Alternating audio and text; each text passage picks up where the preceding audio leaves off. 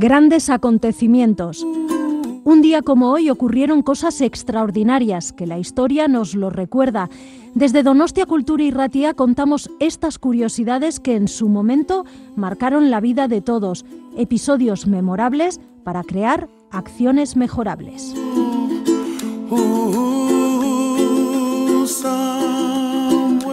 Grandes acontecimientos, Donostia Kultura y Ratia.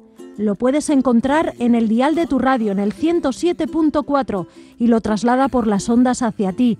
Escucha anécdotas, historias, grandes personajes y personas que influenciaron nuestras vidas de hoy.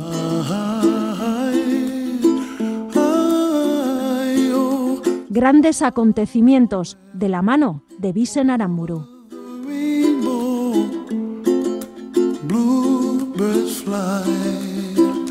Un 18 de septiembre, pero del año 1868, el descontento que desde hace tiempo se vive en España contra el régimen monárquico de Isabel II hace que las fuerzas navales con base en Cádiz, al mando de Juan Bautista Topete, se amotinen contra el gobierno de Isabel II. El pronunciamiento ocurre en el mismo lugar donde el general Riego se levantó en armas contra su padre Fernando VII, 50 años antes. La proclama de los generales sublevados en Cádiz está firmada por Juan Prim, Domingo Dulce, Francisco Serrano, Ramón Nouvilas, Rafael Primo de Rivera, Antonio Caballero de Rodas y Juan Topete. Un 18 de septiembre, pero del año 1851, en Nueva York, Estados Unidos, se edita el primer número del periódico The New York Daily Times.